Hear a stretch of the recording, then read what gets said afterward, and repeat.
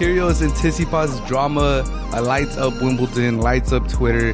Something that we're not used to seeing in the tennis world. Really excited to give you guys all the details about that. Also, Ronaldo wants out of Manchester United. I completely agree with the decision. United have not shown any ambition this summer. And at this stage of the career, Ronaldo needs to be competing for championships. Also, Rudy Gobert gets traded to the Timberwolves. Does this mean the Timberwolves are now serious contenders? Or does it not really move the needle? And another crazy news, KD could be going back to the Warriors. That would be insane. Personally, from what I've living in the Bay Area, I know that Warrior fans kind of don't want him back. They do want him, obviously, because of owning championships. But they kind of want the team to prove itself. They kind of like the original cohort also. So we got to talk about that. But all of that on this episode of the Hard to Handle Sports Podcast. Let's get started. Tsitsipas and Kyrgios, man, honestly, I'm loving this drama. I'm loving this rivalry that's building up. Nick Kyrgios defeats Tsitsipas in the third round in 4 sets, losing the first set on a tiebreak and then winning the next 2 and closing out on the 4th set in a tiebreak. It was an exciting game, a lot of drama, a lot of antics. Tsitsipas referred it as a circus. He called Kyrgios a bully. There was a lot of stuff. Honestly, if you're into tennis, if you're into the Wimbledon and you haven't really kept up with this is very entertaining in my opinion. Obviously, if you're a tennis purist, if you think that it should stay a gentleman's sport per se, then you might be, turned away by this. But me, as someone that, I watch all the sports, I'm used to seeing people get emotional, players show how they're really feeling. This is very entertaining. Honestly, this is a lot of fun. Because Kyrgios, yeah, he does, berate the officials, the umpire, and he does go over the top. But like he said, he didn't really do anything to Tsitsipas.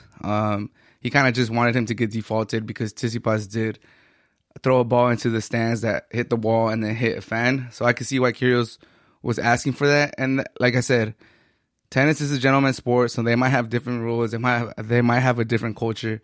But in soccer, in basketball, in a lot of other sports, it's not uncommon for a player to ask for an opposing player to be kicked out.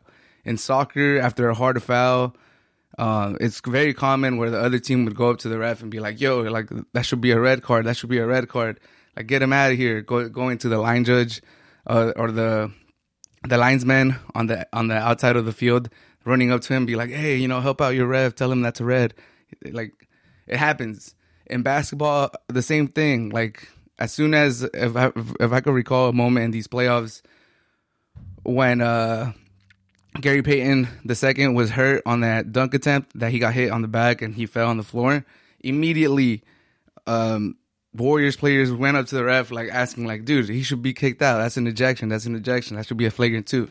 And it was a flagrant 2, but like I said, it's not uncommon in the sports world for someone to ask for an opposition to be ejected. So that's what Nick Kyrgios was doing. Obviously, if you're in tennis, if tennis is the only thing you watch and you're known for it being a gentleman's sport, I can see why that would be oh, you don't really do that. You let the umpires do their job and you just play tennis. But like I said, I come from a very diverse sports background. I follow so many sports. So this is not something that really deterred me or made me look at Kyrgios like an enemy or like a bad person. It's just, that's what happens in sports. And then Tsitsipas did hit a member that was in the stands, a fan, and then he did try to smack Kyrgios with the ball. So I think that's more egregious than anything Kyrgios did. So for Tsitsipas to call him a bully and all this other stuff, I don't know. I don't agree with it. I think it's part of sports. Like Kyrgios said, he mentioned something about the people that he plays basketball with. I'm pretty sure he plays with some pros that play in the basketball league in Australia. So he does play against some competitive people that do, play with a lot of stakes because they are professionals. And like I said, just making the references back to other sports, even Kyrgios mentioned it that, like a little trash talking that's normal in sports. And he wasn't even trash talking. He was just doing his, he was just kind of verbally abusing the official, which obviously should be frowned upon, and he did get fined. But directly to Tsitsipas, he didn't really do anything other than ask for him to be defaulted. But Tsitsipas, like those two press conferences after the match were just they were pretty electric. They were pretty exciting to watch. They were funny, and then he called him a bully. He says he has an evil side to him. Nick Kyrgios responded by saying maybe he needs to figure out how to beat me more often, and he said that Tsitsipas getting shook by what Kyrgios was doing is what's holding him back, which I kind of agree with because Tsitsipas is a very talented player, especially in clay. But he's never won a major, and we're still waiting for that generation to take that leap. They're the next generation. Sinner and Alcaraz are the next generation. They're still not there, and the Kyrgios is kind of right. Like if you let someone's antics like that distract you from your game, where you're not even going for points, you're just trying to smack them with the ball, that says a lot about like your mental fortitude. But it didn't end there. Like afterwards, Tsitsipas also liked some tweets on Twitter saying that Kyrgios matches are not really about tennis. It's all about everything else but tennis. And just like he liked like 3 tweets basically dissing Kyrgios. But I think at the end, Kyrgios got the last laugh because he moved on to the next round when he played against Nakashima, and he just defeated him a couple hours ago in 5 sets. They went the distance, and he took control in the 5th set. So now he's going up against who's he going up against? The Chilean guy. I'm blanking out his name, but he's moving on to the quarterfinals of Wimbledon, where he has a great chance to make it to the semifinals and play against either Nadal or Taylor Fritz. So that's Kyrgios really has a chance to make it at least to the semifinals, and then we'll see what happens. But honestly, there's a lot of people that are like, man, this is not good for tennis, gentleman's sport, blah blah blah. I understand, but there's a lot of comments that I've been seeing on Twitter Twitter, Instagram, that I kind of agree with, even YouTube, where they're like, this upper middle class fan base that tennis has is so, is so like into their customs, into their traditions, that like someone like Nick Kyrgios comes and brings some of that other sports cultures from other sports that are so common in other sports like basketball and soccer, and he brings some of that to tennis, and they're just completely shooken. They're shooketh by it. But honestly, I think it's exciting. I think it's fun. I think the younger generation, for the most part, enjoys it, as you can see by Nick Kyrgios' matches, by how full they get, by the amount of followers he has on social media. I think there's a lot of people that enjoy this. Obviously, like I always say, he could tone it down a little bit with the umpires and, the obscenities that he says. But today against Nakashima, he did tone it down like a lot. Commentators were like, yo, this is the most calm I've ever seen Nick Kyrgios. Like, it's good to see that he could tone it down. So we want to see more of that from Nick Kyrgios, like today. But overall, I think he's great for the sport. I think what Tsitsipas is saying too, like he kind of defended himself. He kind of made himself look like a victim, and he didn't show enough accountability for hitting the ball into a fan and doing all this stuff. But I enjoy the rivalry that's building up here, and I can't wait to see when they play again. Cristiano Ronaldo wants out of Manchester United after a June where they didn't purchase anyone. They haven't made any moves to strengthen the squad. They've kind of just stayed put all of June, which is a very important month to get transfers in to strengthen the squad. United really hasn't done anything, and Ronaldo, being as ambitious, as goal-driven as he is, has let United know that, you know what, this is not going to work out. It was a good story. It was nice to be back for 1 year. But I'm in the business of winning titles and competing in Champions League, not Europa League. So I want out. Deuces. So United has stated that he's not for sale and he's going to remain under contract with them for another year. But there is rumors that they probably will facilitate this for Ronaldo because they have a good relationship. And Ronaldo, being the legend that he is, if he asks for something, he's probably going to get it from the team. So with some teams that he could go to, obviously with the wages that he demands and just the stature that he is, not too many teams are on that short list that could, grab Ronaldo's interest and be able to afford him. Usually PL teams and, maybe Barcelona, Real Madrid, Bayern Munich, some of the Italian teams could maybe afford him. But like I said, Barcelona, he's not going to go there. I'm pretty sure he's a Real Madrid legend. It would be insane if he would go there. And they're kind of like, they're bankrupt. So I don't think they would really be in there. Real Madrid, a reunion. I think there's a slight possibility that happens, but I think Real Madrid is already going on its own course, and they just won Champions League. So I don't know if Ronaldo wants to hop on that after they just won Champions League. It's like, is he joining? Like, is he being a front runner if he joins Real Madrid? So there's really like Bayern. Napoli has been thrown in there. PSG obviously are going to be thrown in there because they have a lot of money. They could afford Ronaldo. It'll be insane. There's rumors that Neymar wants out or he's going to be let go. So those are pretty much the teams that he could go to.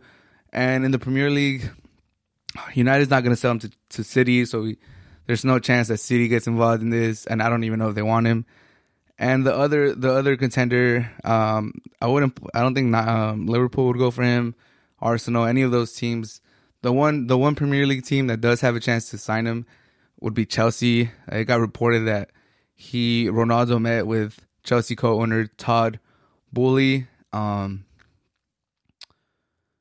So what does that mean? I don't know. Is something going to get done? I think Manchester United would prefer to send him outside of the Premier League, maybe to Napoli or PSG or Bayern if they get interested.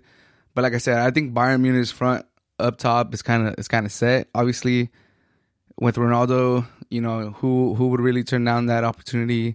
There's always going to be a little itch, but ultimately, I don't think they're going to get into it. I think it really comes down to PSG or Chelsea. I think those are the two teams. We got to see what PSG does because supposedly they're not interested at this time. But if they let go of Neymar, if a Premier League team comes knocking for Neymar, now they have an opening that could be filled by Ronaldo. And that would be insane. Honestly, that would be insane. Messi and Ronaldo in the same team, teaming up, playing Champions League football as teammates after the heated rivalry that they had all these years. That would break the internet. That would break the soccer world, the soccer community. It would be just completely asinine. But like I said, I think it comes down to PSG or Chelsea making the move and United just, sucking it up and just letting him stay in the Premier League as, competition. But what do you guys think? Is there any other team that could get in there, make a push? One of the Milan teams, maybe. I don't know. I think at this time it's going to come down to Chelsea or if PSG maybe move Neymar and then they get in the business of Ronaldo. But got to keep an eye on this. It is Cristiano Ronaldo, in my opinion, the GOAT, the greatest player of all time. I'm super interested where he's going to play next year. I just hope he gets out of Manchester United because as they showed in June, they are not that ambitious and they're kind of just letting the Glazers keep dragging them to the mud. Rudy Gobert gets traded from the Jazz to the Timberwolves in a crazy, crazy deal. Malik Beasley, Patrick Beverley, Walker Kessler, Jared Vanderbilt, and multiple first-round picks in the trade that the Jazz do to offload Rudy Gobert. For the Jazz, they're saying that they're going to keep Mitchell and they're going to try to revamp the team around him. I don't know how well that's going to work. Mitchell, he probably wants to win right now. He doesn't want to be part of a rebuild or a retool or whatever they want to call it, revamp. Any of those words with re on it. I don't think Donovan Mitchell wants to be a part of that. He's like in the middle of his prime right now. He should be competing. He should be part of a team that has real championship aspirations, not part of a retool, rebuild, revamp, any of those words that start with the re. So I don't know. I don't think it ends here with the Jazz. I think Donovan Mitchell needs to add pressure to them and ask for a trade or ask to get moved, ask them to flip some of these pieces to get another established star because it just looked like him and Rudy Gobert were never going to be enough. But that's pretty much it with the Jazz. We got to see what they do, if they flip any of these players and assets into another star or if they ultimately, really just call it a full reset and get rid of Donovan Mitchell. So we got to keep an eye on that because Donovan Mitchell moving to another team would move the needle. Like if he goes to the Heat or he goes to a team that is right there, it does move the needle. But now let's talk about Rudy Gobert going to the Timberwolves. Like, how does that impact the Timberwolves? Because the initial thoughts is that the Timberwolves are going to be a top 4 team in the West.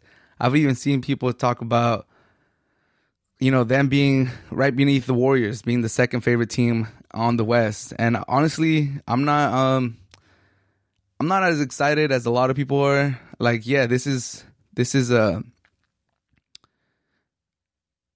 good move. You're adding a 3-time defensive player of the year. You're gonna have D'Lo, Ant, Cat, Rudy Gobert, and I believe McDaniels as a small forward, which is good. It's a good lineup. Everyone's like 6'5" and above.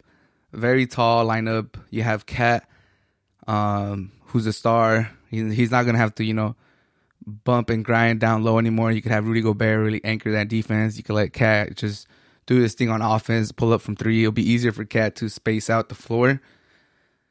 But honestly, the only thing I could think of with this trade is I was watching JJ Redick's podcast. I think when Kevin Durant was on it, and they talked about how the stretch 4 kind of disappeared. Like the stretch 4 became a 5, and then you play with 2 small forwards or wings, and then you play with your guards. And the stretch 4 is kind of disappeared. Like you don't have a big man playing the stretch 4. You have one big man with shooters, whether it be 2 wings and 2 guards, 3 wings and a guard, whatever it is. The stretch 4 kind of disappeared. So now this move for the Wolves, are you going to have Rudy Gobert and Cat closing out the games? Like obviously, right? You gave up this much for Rudy Gobert. He's going to be on your closing lineup. Cat is your franchise centerpiece. He's going to be playing essentially the stretch 4. And I think Cat, his best position in today's NBA is to play the 5. You don't want Rudy Gobert, clogging up the middle for Ant to attack the rim, D'Lo to attack the rim. Although he's not as athletic, he could finish pretty good at the rim. I am excited to see D'Lo and Rudy Gobert do that pick and roll. D'Lo did have a good connection with Allen back when they were in Brooklyn, and Rudy Gobert is in that similar mold, tall player. Rudy Gobert is probably a better version of Jared Allen, but now D'Lo plays with Rudy Gobert, so we'll see how good they are. But I think it's a good move. It makes them a little bit better. Rudy Gobert, especially in the regular season, is going to help them get dubs. He's going to help them get victories. He's going to be up there again for being a defensive player of the year candidate. But I don't think this makes the Wolves a top 4, top 3, top 2 team in the West. I think if anything, it just kind of solidifies them as a playoff team. Top six team in the West. I think Rudy Gobert will have more an impact on the regular season than in the playoffs.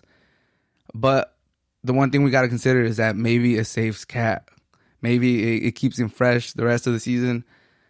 And, you can't put a number or context into just momentum. So if they're able to get into the playoffs with a lot of momentum, have a really good regular season, feel good about yourself, have confidence, then, once you're in the dance, you're in the dance, and anything can happen. As we saw this year, injuries killed a lot of teams, and all the healthy teams, the teams that were able to maneuver through their injuries, were able to make a deep run. Like we saw the Bucks, lose their chance to defend their championship because they didn't have Middleton. So all I'm saying is, although I don't think Rudy Gobert, if everyone's healthy, really pushes the Wolves into that upper echelon of contenders, I think what he does do is he's going to make them rack up victories in the regular season. That's where his defense really shines, in the regular season. And then ultimately, Cat is going to be fresher going into the playoffs because Rudy Gobert is going to be taking the pounding in the middle. He's going to be anchoring that defense instead of putting Cat as the 5, making him, really defend the rim and be that anchor to the defense. It's going to be Rudy Gobert now. And that could, them getting to the playoffs, Cat being healthy, hopefully going into the playoffs. And then once you're in, anything can happen. But ultimately, if you have every team in the West put out their best lineup, be healthy, I don't think Rudy Gobert makes them legit championship contenders. But like I said, once you're in the playoffs, if you're healthy, you have a chance. This team definitely has a chance. I think the development of Ant has to be put into this equation. Ant was an amazing rookie year. We got to see how he does his second year. D'Lo, he if he can go back, maybe go back to his Brooklyn days where he was really like amazing. They're not bad. They're not bad. I don't think. Hopefully, I'm not sounding like a hater. I know Wolves fans. This is the most they've been excited for a season, and God knows how long. But like I said, I want to put a little pause on all these people that are saying that, because they're not too many, but I have seen people say that, they should be right behind the Warriors, ahead of the Suns, as championship contenders out of the West. Let's put a little pause on that. Is KD going back to the Warriors? That would be insane. I did cover it already about KD asking for a trade. I thought ultimately he's going to go to the Suns, but since then, it has been the idea that he might be going to the Warriors has been thrown around, and I would just like to say that I'm completely against this. Obviously, I'm a Laker fan, first and foremost, so I might be a little biased. I might be saying this because him going to the Warriors will ultimately block the path of the Lakers winning anything. But I say this as a basketball fan as well. Like, I just don't want to see it. Like, when KD was with the Warriors, the league was not fun. It was a foregone conclusion. Who's going to make it out of the East was the only thing that was up for grabs. Warriors were going to go represent the West, and they were going to beat whoever came out of the East in 4 or 5 games. And that was it. Injuries slowed that down the last year. KD got hurt. Klay Thompson got hurt. But I do think they would have won versus Toronto if they were healthy. Like, I think everyone can just agree to that. So if he goes back, I think it kind of ruins the league. The league has been really fun these last 3 years that KD left the Warriors, and I like it like that. I think it's going to be great. I don't mind KD leaving Brooklyn. I think if he goes, I don't even really mind him going to these first place teams in the East or West. Like, yeah, some people are calling him front runners because he wants to go to Miami. He wants to go to the Suns, who are the number 1 seed in the East and West respectively. But that's fine. Like, that's just a little bit of criticism that he would get. Like, I think that would blow over if he brings them championships. Him going back to the Warriors as the current NBA champions, that's just ridiculous. I don't know how KD could do that. And he's very aware of Twitter, of what people say, as evidenced by his replies on Twitter. He gets into really like Twitter rants. He just be like sending Twitter at tweet after tweet after tweet. So I'm just shocked that this is even a conversation, and I'm also shocked from the Warriors side. Like, how does Draymond tell KD that they could have done it, like they did it before him, and they could do it without him, that they don't need him, and they actually do it, and now they're gonna want to bring him back? Like, that's crazy. And they have so many young pieces: Kuminga, Wiseman, Moody. They just have so many good players. And they have a good thing going with Jordan Poole. Obviously, some pieces left, like Gary Payton, fan favorites. Gary Payton. I think Juan Toscano Anderson was a fan favorite too. From what I could tell, there was a lot of Mexican flags in the parade. There was a lot of people that talked about him. JTA. So obviously, they're not going to be able to keep everyone. So people were getting ready to let go of some of the pieces. But I think everyone in the Bay Area, living here personally, is excited to see how what they could get out of Wiseman, the 2nd overall pick, what they could get from Kuminga, who's a specimen, who could turn out to be, like a Jaylen Brown if they really develop him. And if the Warriors are known for anything, it's really developing their players. So, like, I don't know. I'm seeing a tweet from Warriors on NBC, and it's like, irrational, delusional. The Warriors reuniting with KD would undo everything they're committed to building over the last 3 years. And I agree. Like, this is the sentiment that I'm getting too. It's like, it looks like they're building that bridge between this current generation of Klay Thompson, Curry, and Draymond, and now they have Wiseman, Kuminga, Poole. Like, obviously, Poole is a nice piece. I don't think he's gonna lead them in the future. Kuminga, we'll see what he does. Wiseman, 2nd overall pick. He has to really step up. They still gotta, develop their players, make them into legit stars, but they're building that path. Do they really want to get into this dance again with KD? Does KD really want to go back to here where, you have the GM taking shots at him in the championship parades, and you got fans saying that they don't need him and they won before him? Like, this is just messy all around. Like, if you broke up with each other, just stay broken up, man. This is just reminding me of couples that break up and keep getting back together, and like, It's bad luck. It's a bad look on both sides. I think it's a worse look for KD. I think it's a bad look for Curry on a smaller level too. Like if I was Curry, if I was that player that's now getting put in the top 10 list of all time, greatest shooter of all time, pushing for greatest point guard of all time. Like Curry legit has a chance to compete against Magic. If Curry wins one or two more championships by himself with this supporting cast, there's going to be people that are putting him like legit. Now he's like kind of competing with Isaiah as the number two. They're right there.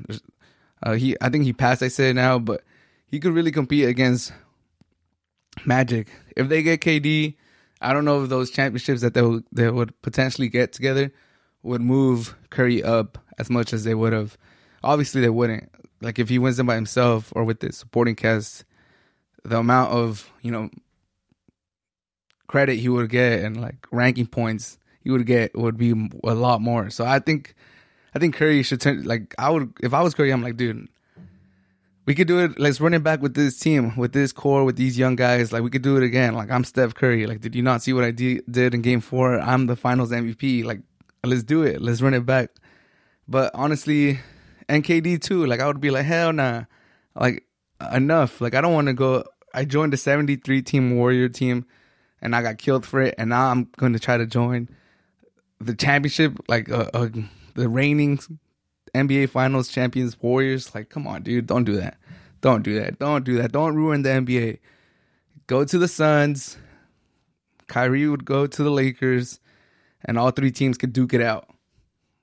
Suns, Warriors, Lakers. And the Clippers are obviously going to be dangerous too with PG and Kawhi coming back.